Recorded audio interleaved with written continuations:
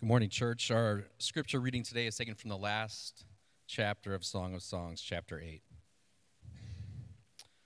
Oh, that you were like a brother to me who nursed at my mother's breasts. If I found you outside, I would kiss you, and none would despise me. I would lead you and bring you into the house of my mother, she who used to teach me. I would give you spiced wine to drink, the juice of my pomegranate.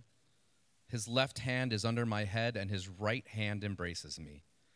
I adjure you, O daughters of Jerusalem, that you not stir up or awaken love until it pleases. Who is that coming from the wilderness, leaning on her beloved? Under the apple tree I awakened you. There your mother was in labor with you. There she who bore you was in labor.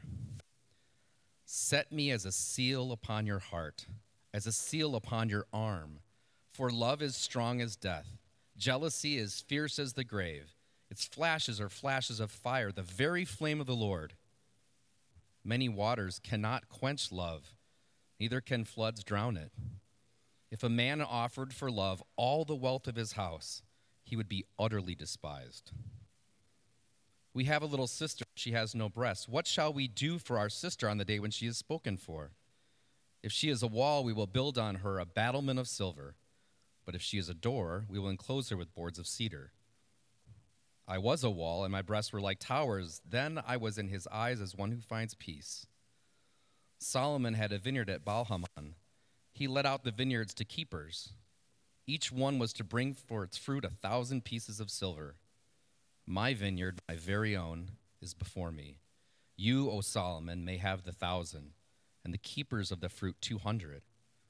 O you who dwell in the gardens with companions listening to your voice, let me hear it. Make haste, my beloved, and be like a gazelle or a young stag on the mountains of spices. This is the word of the Lord.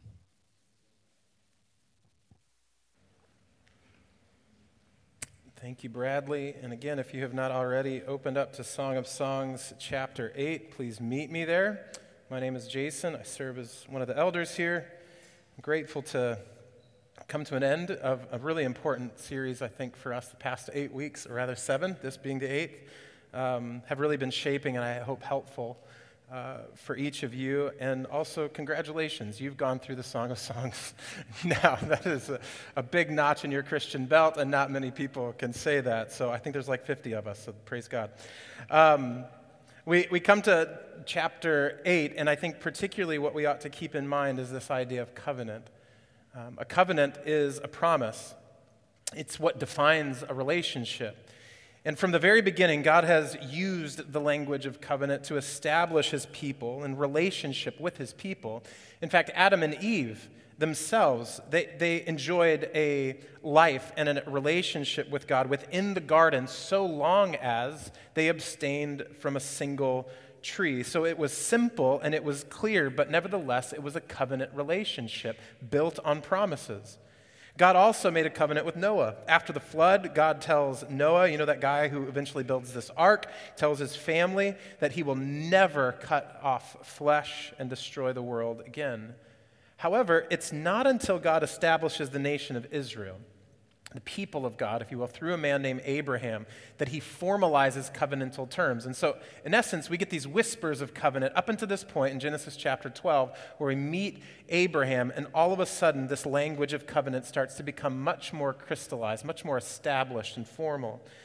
And so God makes Abraham a promise.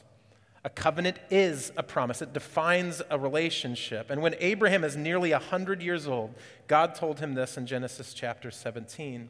He says, I will establish my covenant between you and your offspring after you throughout their generations for an everlasting covenant to you, to be your God, rather, and to your offspring after you. And God said to Abraham, as for you, you shall keep my covenant, you and your offspring after you throughout their generations.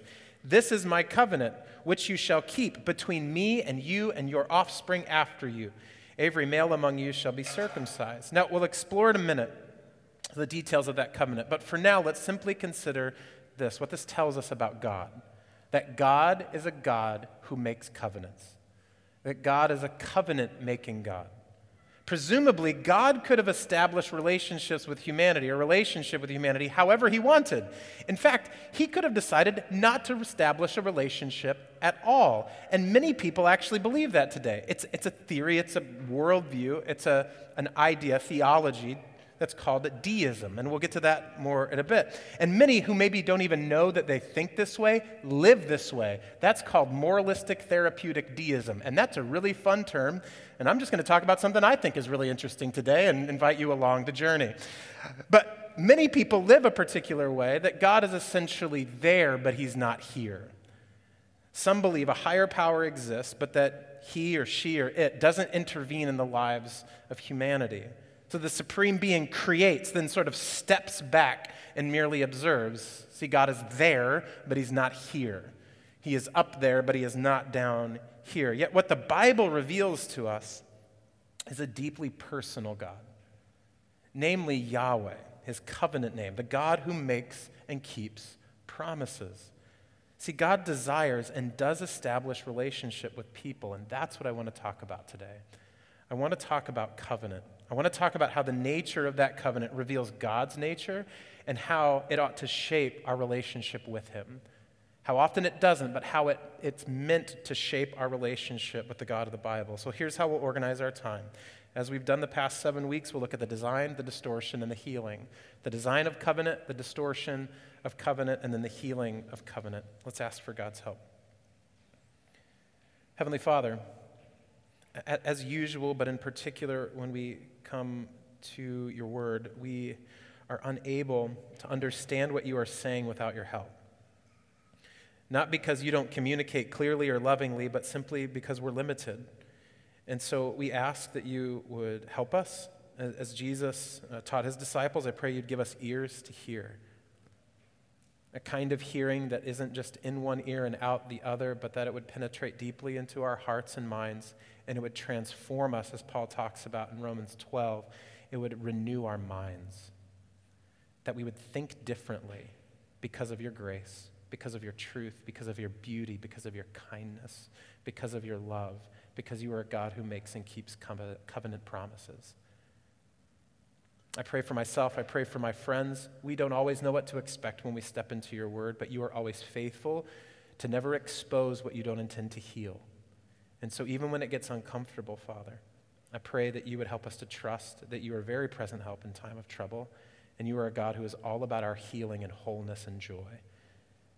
And so we ask for your help. We ask that you would teach us. We ask that you would make us a people who reflect your nature and beauty and your character. We ask in Jesus' name, amen.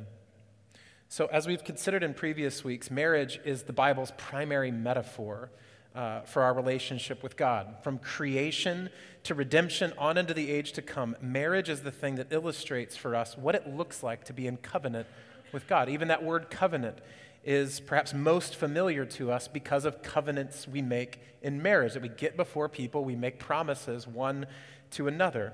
It's the primary lens then through which we've been reading the book of Song of Songs. Now, while I hope this series has helped sharpen your understanding of sex and sexuality and romance and even our own bodies, as I know the Lord has used it in my own life, I hope all of that has happened because you've gotten a clearer view of who God is, so that you have understood yourself more clearly because you've understood him more clearly. See, Song of Songs points us to a love of loves. We said this way back in chapter 1 from the very beginning.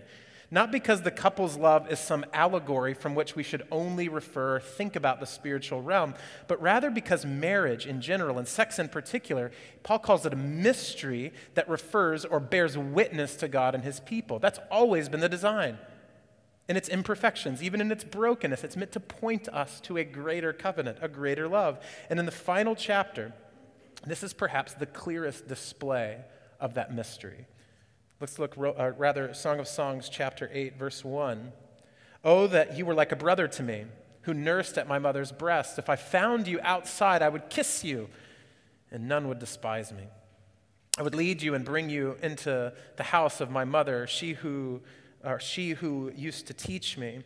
I would give you spiced wine to drink, the juice of my pomegranate. His left hand is under my head, and his right hand embraces me. I adjure you, O daughters of Jerusalem, that you not stir up or awaken love until it pleases? Who is that coming up from the wilderness, leaning on her beloved? Under the apple tree I awakened you. There your mother was in labor with you. There she who bore you was in labor. So the woman carries on in a very similar pattern of previous displays of affection. In fact, a lot of different themes that we've looked at through the first 7 chapters of Song of Songs are repeated or whispered, if you will, in the opening of chapter 8. The woman is carrying on a similar pattern. She conveys a deep desire for intimacy, but she does it in a really unexpected way, at least unexpected for our modern ears. But she's getting at this language or this intimacy through the language of family. See, for many of us, it probably sounds super odd that she's like, I wish that you were my brother, because then we could kiss in public. But that's what she says, right? It's really challenging for us to go, that doesn't seem like a good idea at all. But it seems as though from her cultural vantage point, in her everyday life, it was more permissible to show public displays of affection with your siblings than it was with your spouse or with your lover. And so that's what she's saying. She's not saying, I wish you were my brother, because then we'd have all kinds of this would be another 2 months of a sermon series. I think we'd have to unpack that single line. But she's communicating her desire to be intimate, to demonstrate her affection for him in public. She doesn't want to be private with it. She wants everybody to know how she feels, and yet culturally she's bound up a little bit. Motherhood is used in a similar and unexpected sort of poetic fashion, if you will. See, the intimacy of breastfeeding and the power of conception and labor, all of these things she uses not to convey that she wishes their actual relationship was different, but this is the bride's ever-growing desire to be close to her groom. So the intimacy culminates in this stanza, if you will, of relationship that is without question. This intimacy of brotherhood, this intimacy of motherhood. See, ultimately, all of this culminates in the next stanza, which many Bible teachers see as the absolute centerpiece of the song. It's the strongest language possible. The bride begins to paint this picture of her love for her husband. Look at verse 6. She says, set me as a seal upon your heart, as a seal upon your arm, for love is strong as death. Jealousy is fierce as the grave.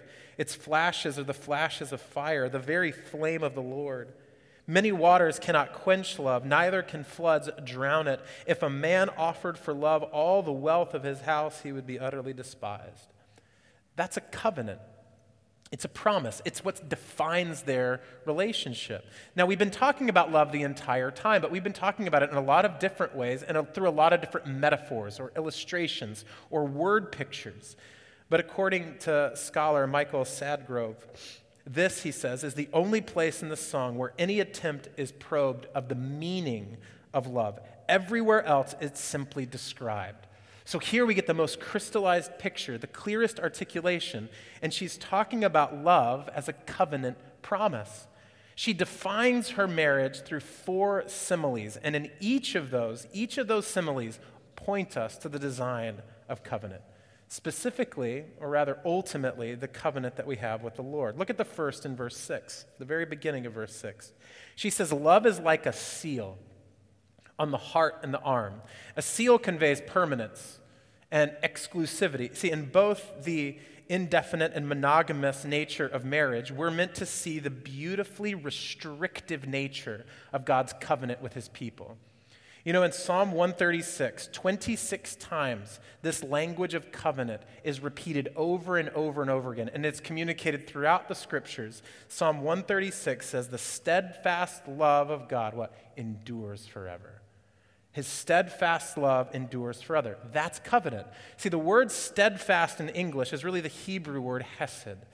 Hesed is God's permanent and persistent love. It is his covenant faithfulness. And I hear Richard Hess in my head from all of my seminary classes. He's like, if you get one Hebrew word, please get this one. And literally, that's the only Hebrew word that I ever remember getting right on a test. Not good at Hebrew. Anyway, so Richard Hess centers the idea of all biblical theology from the Old Testament through this idea.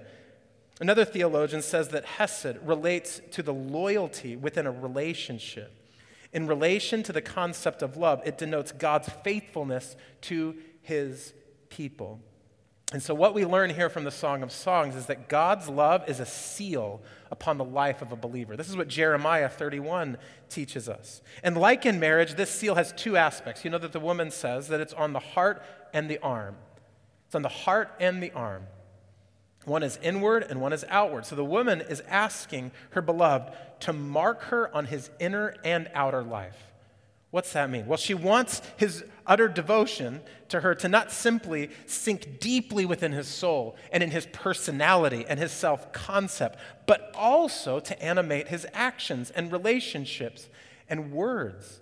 In other words, she knows that true, authentic intimacy and covenant and love is not something that is merely a display for other people to see, nor is it a secret that you keep within yourself. It's both.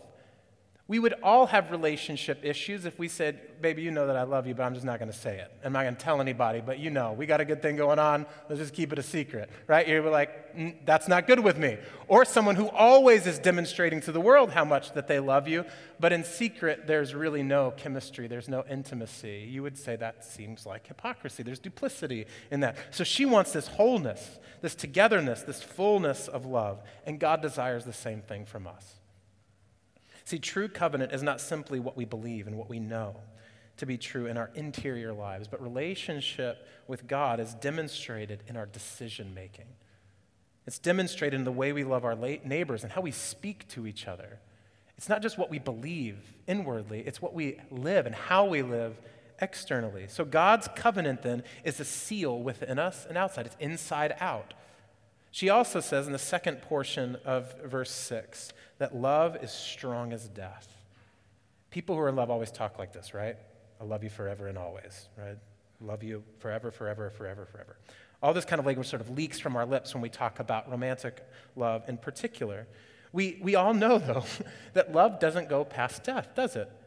When we're dead, we don't love anymore. We can't, but let's think about this biblically.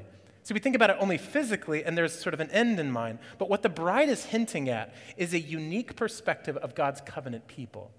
See, the ancient Near East understood good and evil, life and death, as equally matched powers vying for an uncertain outcome. And if we're not careful, we look at good and evil the same way. We look at life and death the same way. Let's see how it works out. We don't really know. But God's people knew that death was no match to God. Death was no match for God.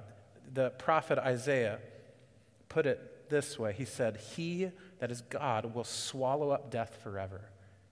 And the Lord God will wipe away all tears from all faces, and the reproach of his people will take away from all the earth, for the Lord has spoken." What's that telling us? That God is stronger than death. That God is stronger than death. God will swallow up death, Isaiah said. Therefore, his hesed, his steadfast covenantal love, is not only as strong in death, church in the square, it's stronger than death. It's stronger than death. Jesus made it clear that there's no marriage in the age to come, so it's a bit of a spoiler alert, right? Might be a chapter of Matthew we've tried to skip, but in Matthew chapter 22, responding to this trap that some religious leaders had set for him, he says, "For in the resurrection they neither marry nor are given in marriage, but are like angels in heaven." So here's what, when we look at Song of Songs and Isaiah and Matthew, and we look at the whole counsel of Scripture, we realize that marriage is not stronger than death, but God's covenant is. The relationship you and I may enjoy on this earth is not the strongest relationship that we have, but we have a relationship, a hesed with the Lord. In that sense, author Mike Mason says in his book, The Mystery of Marriage, that heaven will be all marriage. In eternity, everyone is to be married to everyone else in some transcendent and unimaginable union, and everyone will love everyone else with an intensity akin to that which we now simply know as being in love.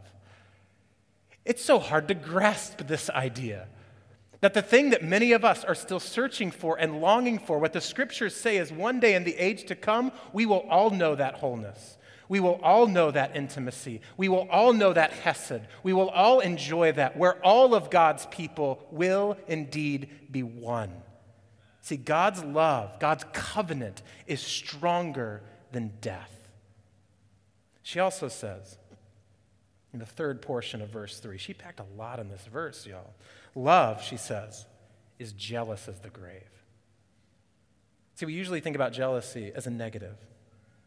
But within the language of the divine covenant, it's always expressed as an expression of righteous, single-minded devotion. Temper Longman describes jealousy, I love this, as the energy that tries to rescue the relationship from peril. The energy that rescues a relationship from peril, especially the peril of a competing and destructing love of another. You see, I'm jealous for my wife, not simply because I don't want to share her, but because sharing corrodes the covenant. Sharing corrupts and even threatens a covenantal love. So I have a jealousy, and God has a jealousy. The prophet Nahum put it about as fine a point as you possibly could about God's covenant jealousy as you can when he says in Nahum chapter 1, he said, "The Lord is a jealous and avenging God." Your translation may even call him an avenger, which is kind of interesting. That's kind of dope. That the Lord is an avenger. He's avenging and wrathful. The Lord takes vengeance on his adversaries and keeps wrath for his enemy. Now, Nahum prophesied at a time when a nation called Nineveh, of Jonah fame, right, wouldn't repent and were brutally mistreating a ton of different nations, including Israel, including God's people. So what is God doing? He's putting them on notice. Don't come at my people. Don't mess with my people. I will come after you. He's a jealous God. Don't bring these false gods, don't bring these false loves into my house. I will protect them, and I will protect them from you. You are a threat. See, jealousy is like a grave then, because the grave is tenacious, isn't it? It's unrelenting. It doesn't take no for an answer. So with tension of the previous word picture, the grave, the woman is saying, always wins. The grave always wins. So God's covenant is tenacious like the grave. Fourthly, she says that love is intense as fire. Not only is the covenant holistic, is it a seal on the heart and arm, not only is it permanent, is it stronger than death, but it's tenacious like the grave, and it's intense. It's not passive. It's not minimal. It's not just doing enough work. The entire song is one of intense relational and sexual passion. Through graphic descriptions and unmistakable pleasure, the couple loves being in love. They're pumped to get married. They're pumped to have sex. They're pumped to be together. They love being in love. And few passages in all of Scripture convey similar zeal for the covenant than when Jesus comes to the temple at Passover. Do you know this story? See, while the temple was meant to be a house of prayer and worship, thousands packed the halls to buy and trade and sell. And is Jesus chill about it? No. He is not chill about it. In fact, the Apostle John tells us that in the temple, Jesus found those who were selling oxen and sheep and pigeons and the money changers sitting there. And making a cord, a whip of cords, he drove them out of the temple with the sheep and the oxen. And he poured out the money, the coins of the money changers, and overturned their tables. This is wild. There's no better way to explain or to describe Jesus here than he is like a man set on fire. He is fired up, he's hot, he's passionate, he's intense, but he's also self-controlled. He's not angry to the point of sin. He's not being manipulative or harmful. He's demonstrating a deep and abiding covenantal love for his people, which is not simply committed to the appearance of a good and nice and happy marriage with his people, but the reality of a pure union. He's fired up. Don't mess with my people. I'm jealous for them. I'm passionate for them. God's covenant is like that. God's covenant is like a passionate fire burning through a temple, making it pure and holy, restoring it to what it should be.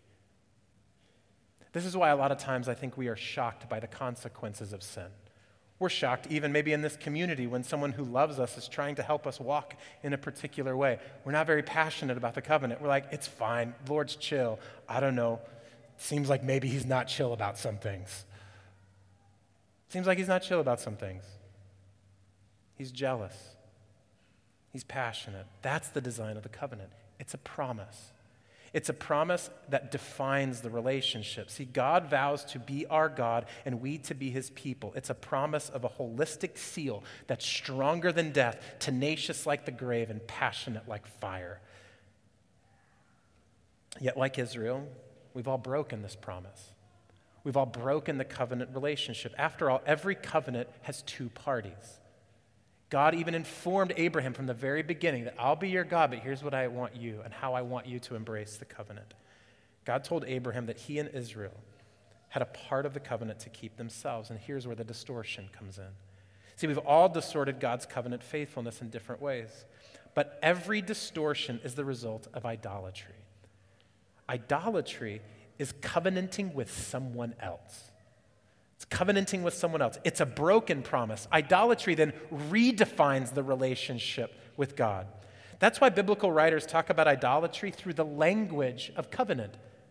Prophets like Jeremiah, Ezekiel, and Hosea all speak about worshiping other gods with the language of committing adultery.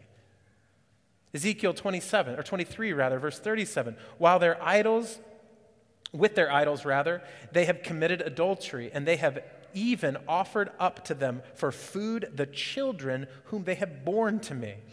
Now, to the modern ear, for us, this language may seem excessive, like this is not that big a deal. Why are you escalating the situation? But if God's people are established through covenant promises, then breaking promises are tantamount to infidelity.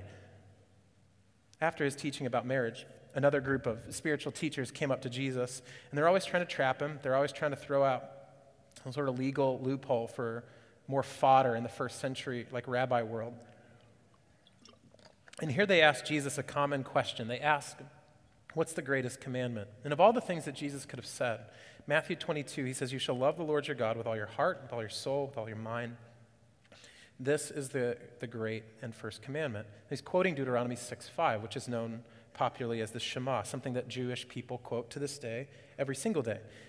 Conveys holistic love, strong, it's enduring, it's intense, it's a covenantal love that complements the covenantal love of God. God gives me his whole self with all of that passion, that exclusivity, that seal, that jealousy, that death-like grip. I want to do that too. I want to reciprocate. You see, the greatest commandment, in a nutshell, is to love God. It's not to obey or serve or follow him, though likely all of those things are presumed within that idea of love. But of all of the ways that Jesus could have conveyed his chief moral ethic, he says, love the Lord your God. Love him. So if loving God is part of our covenantal promise, then idolatry and covenantal infidelity is loving something or someone else more or before God. That's the distortion. The distortion of covenant is loving something, anything, someone more than God or before God. Paul put it this way in Romans chapter 1. They exchanged the glory of God, the glory of the immortal God, for images resembling mortal man and birds and animals and creeping things. So for Israel, idolatry was usually about worshiping another physical and visible God. But for us, it's usually a matter of deism. God is out there, but God is not down here. God is up there, but he is not here with us. And so we learn to love things here in real space and time that we can taste and touch and see more than we love God. That's idolatry. That's the distortion. Now, again, the most common manifestation of this distortion is what, again, is called moralistic therapeutic deism. It sounds like a mouthful, and it sounds like something interesting to go on a rabbit trail about, but I think it'll be helpful. So track with me for a second. In 2005, sociologists Christian Smith and Melinda Lundquist-Denton coined this term, and in their book, Soul Searching, they laid out 5 core doctrines of moralistic therapeutic deism. See if it hits. The first, God made everything and watches over humanity. The second, God wants us to be good and nice. The third, the point of life is to be happy and feel good about ourselves. The fourth, God doesn't intervene except to solve some, bigger problems. Good people, fifth, go to heaven when they die. So it's moral. We should be nice. Don't be a punk. It's therapeutic. It's about me feeling comfortable and happy and feeling good. It's deistic. God is there, but God is not here. Now, why is this so critical for us to unpack and to understand? Well, Smith and Denton studied teenagers in 2005. Do you know who was a teenager in 2005? Most of the people in this room. Most of the people in this room. See, those teenagers are in their 30s and 40s now, part of the largest generation in U.S. history. We affectionately, lovingly call these 72.3 million people millennials. We love these people. They're incredible. That means, though, that moralistic therapeutic deism is not just some side weird idea. This is the prevailing religious ethic of our country. Just simply if you do a numbers assessment. No matter what you call yourself, this is what we value. This is how we see the world. Inside and out of the church, millions of Americans have this vague sense of spirituality, a higher power, a right and wrong, but no covenant, no relationship, no love, no promise. We imagine God not as a covenant-making and covenant-keeping God, but rather as a passive, disembodied force who doles out spiritual blessings and good vibes to nice people, right? This is a view of God we wrestle with. This is a view of God we bump into everywhere we go. And so, we function like spiritual orphans and individuals who are free to love and be devoted to countless other things besides the God of the Bible. We are casual in our open relationship with God. We don't recognize other loves as a threat. They're just sort of things that we do, and it's fine, it's chill, it's cool, relax. After Paul left Galatia, he was not relaxed. He got word that the churches in the regions had distorted his gospel message.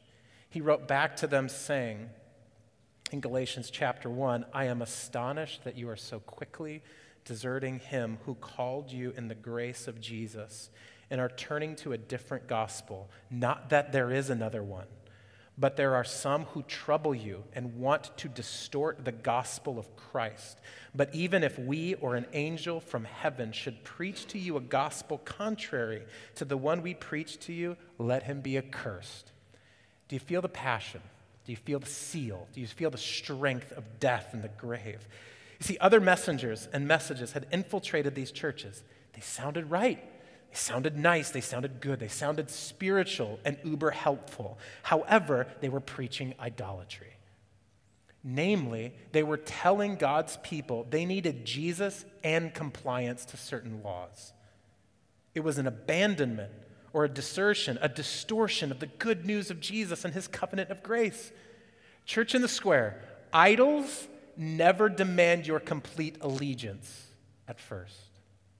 They never demand your complete allegiance at first. They just want to be included. Just add me to your life. Just one thing on the list of a bunch of others. See, in Galatia, the teachers were not suggesting replacing Jesus. They're like Jesus and circumcision. It's cool, we're down with Jesus, that's great, but you can also do this. You see, it's just an addition. It's not a new promise. It's not a new covenant. The same is true for us. Money doesn't say abandon your religion. In fact, money says God wants you to be wealthy. He wants you to. This is actually a blessing from him. This is a good thing. You should hoard as much of it as you possibly can. Your life will go better. Sex doesn't demand your complete faithfulness. It just says God wants you to have intimacy, right? He wants you to feel good, right? So just add it to your relationship with him. Power doesn't require your complete surrender at first. It just tells you God wants to use you to do great things. And if there's any lie I believed most of my life, it's that power and fame, they're right around the corner because I'm a really incredible person who God wants to use for his glory. So give me as much power as I possibly can. See, this is what idols always do. They just want to be included at first. But eventually they demand your heart. They always demand your heart. They become the very thing that we love more and before God himself. And Jesus knew this. And so he says in his Sermon on the Mount, no one can serve two masters, for you will either hate the one and love the other, or be devoted to the one and despise the other. That's the distortion. We think we can have our God and our idols too. But his jealousy, his jealous covenant won't stand for it. And that's actually really good news because he says he wants to heal the relationship. God's covenant promise to make him a father of many nations came to Abraham again when he was like 100 years old. Suffice to say, it's pretty late in life to have a kid. Just not trying to say anything. This is just information. And so, when he heard that God said you're going to have a son, you know what he does? He laughs. He falls on his face and he laughs. This is superhuman, right? Nevertheless, the couple who has longed for a child their entire life, they become parents. And early, like any young parent, their heart is tempted to not just thank God for Isaac, but their heart becomes wrapped around Isaac. The temptation would have been to take this gift from God, something that was a blessing from God, and make him their God himself. So there's a test. God tells Abraham, Genesis chapter 22, take your son, your only son Isaac, whom you love, and go to the land of Moriah and offer him there as a burnt offering on the mountains of which I shall tell you. Now, at first, doesn't this seem like the God who makes promises is about to break one? God said, I'm going to make you the father of many nations. And literally the first kid that shows up, he's like, let's just offer him up now. That seems like the opposite of what you've promised. So you can imagine that, also this is his kid, that Abraham's wrestling with this a little bit. Something else, though, is going on underneath the surface. See, it's not only not putting the covenant in jeopardy. This moment is establishing the covenant forever. You see, whenever we love something more than God or before God, it ultimately crushes you and it crushes the idol. Both end in destruction. And why does this happen? Because we can never get from idols what we can only get from God, namely love.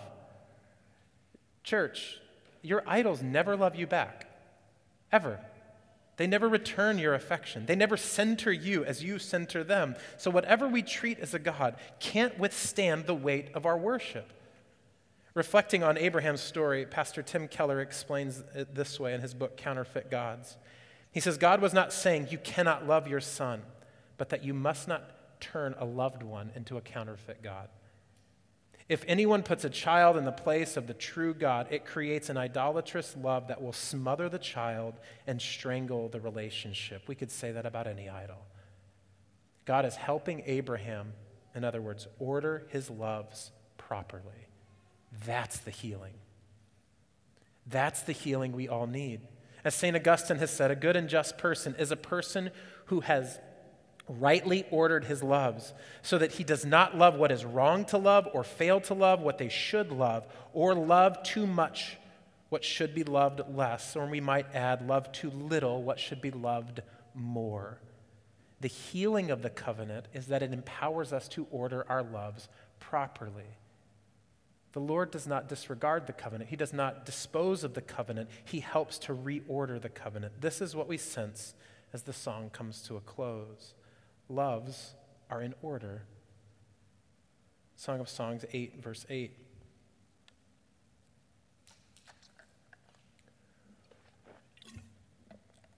We have a little sister, and she has no breasts. What shall we do for our sister on the day when she is spoken for? If she is a wall, we would build on her a battlement of silver. But if she is a door, we will enclose her with boards of cedar. I was a wall, and my breasts were like towers. Then I was in his eyes as one who finds peace. Solomon had a vineyard at Baal-Hamon. He let out the vineyards to keepers. Each one was to bring for its fruit 1,000 pieces of silver. My vineyard, my very own, is before me. You, O Solomon, may have the thousands, and the keeper of fruit 200. O you who dwell in the gardens with companions, listening for your voice, let me hear it. Make haste, my beloved, and be like a gazelle or a young stag on the mountains of spices. Maturity has taken place. Transformation. When we look back at the whole of the song of this collection of poetry, we see transformation and healing are in full bloom. The woman who was abused by her family in their own vineyard, now she has a vineyard of her own. A woman who was young is now old. A woman who is riddled with shame has found peace. And it is all through this lens or the power of the covenant, a jealous and fierce and intense love. See, though I'm sure he struggled and likely had some really crazy conversations with his wife, Sarah. Can you imagine? Abraham did walk his son up that mountain and prepared to sacrifice him. And in fact, when Isaac asked his dad when they got to the top or near the top, what are we going to burn at the top of this climb? Like, what's the sacrifice going to be? Instead of just going, well, you look pretty good. Abraham says in Genesis 22, Verse 8, he said, God will provide for himself the lamb for a burnt offering, my son. He said, God will provide. If you know the story, you know that's exactly what happened. As he lifted the knife to kill his son, an angel of the Lord called out to Abraham. And then he notices a ram caught in the thicket. And it's the animal that they took and sacrificed in the place of Isaac. This whispers to us, of course, the gift of another son, an only son that is beloved by his father. See, when Jesus starts his public ministry, John the Baptist didn't get it twisted. When he saw him, you know what he says? Behold the Lamb of God. Behold the ram in the thicket. Behold the Lamb of God who takes away the sins of the world. See, Jesus is the one who willingly is caught in the thicket and takes our place on the altar of this covenant. This is how jealous and passionate and committed God is to his word, his promises, and his people. And my sister and brother, this is how committed he is to you. On those nights when you and I are riddled with shame, this is how committed he is to you. This is how passionate he is for you. On those group times when we gather up and we finally confess that sin that has been weighing down on our shoulders, this is how much he loves you in that moment.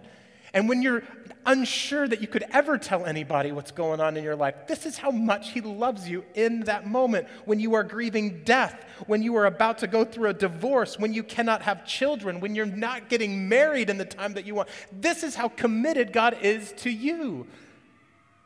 When sin is surrounding us, when shame is surrounding us, when pain is surrounding us, when just punks and annoying people are weighing you down, this is how committed the God of the Bible is to you. He's passionate, he's jealous, he's as fierce and as loyal as the grave. He never takes no for an answer. He's going to hold on to you. Get it tatted on your heart or your arm. That's what the bride says. Seal it up. That's what it's about. You are locked up in this relationship. See, when we gave ourselves to the idols of this world, when we were faithless, Paul tells young Timothy, God was faithful. He did not deny himself. In other words, he did not betray the covenant. The God who makes and keeps promises sends his one and only Son to die in our place and for our sin. Why? To keep up your end of the bargain and mine. This is how beautiful the covenant is. God makes and keeps his word, and when we made and did not keep our word, he's like, I'll hold that end of the bargain together too. I'll give my son. He keeps his promise, and he keeps ours. He is the God who is there, and he is the God who came down here. He is the God who makes and keeps the covenant. See, covenant is a promise. Covenant defines the relationship, and therefore covenant tells you the truest thing about you is that you are loved. May that settle in your heart. May that be written on your arm. Let's pray.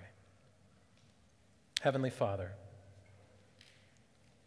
left to ourselves, we define the relationship in a lot of broken ways. We betray the covenant.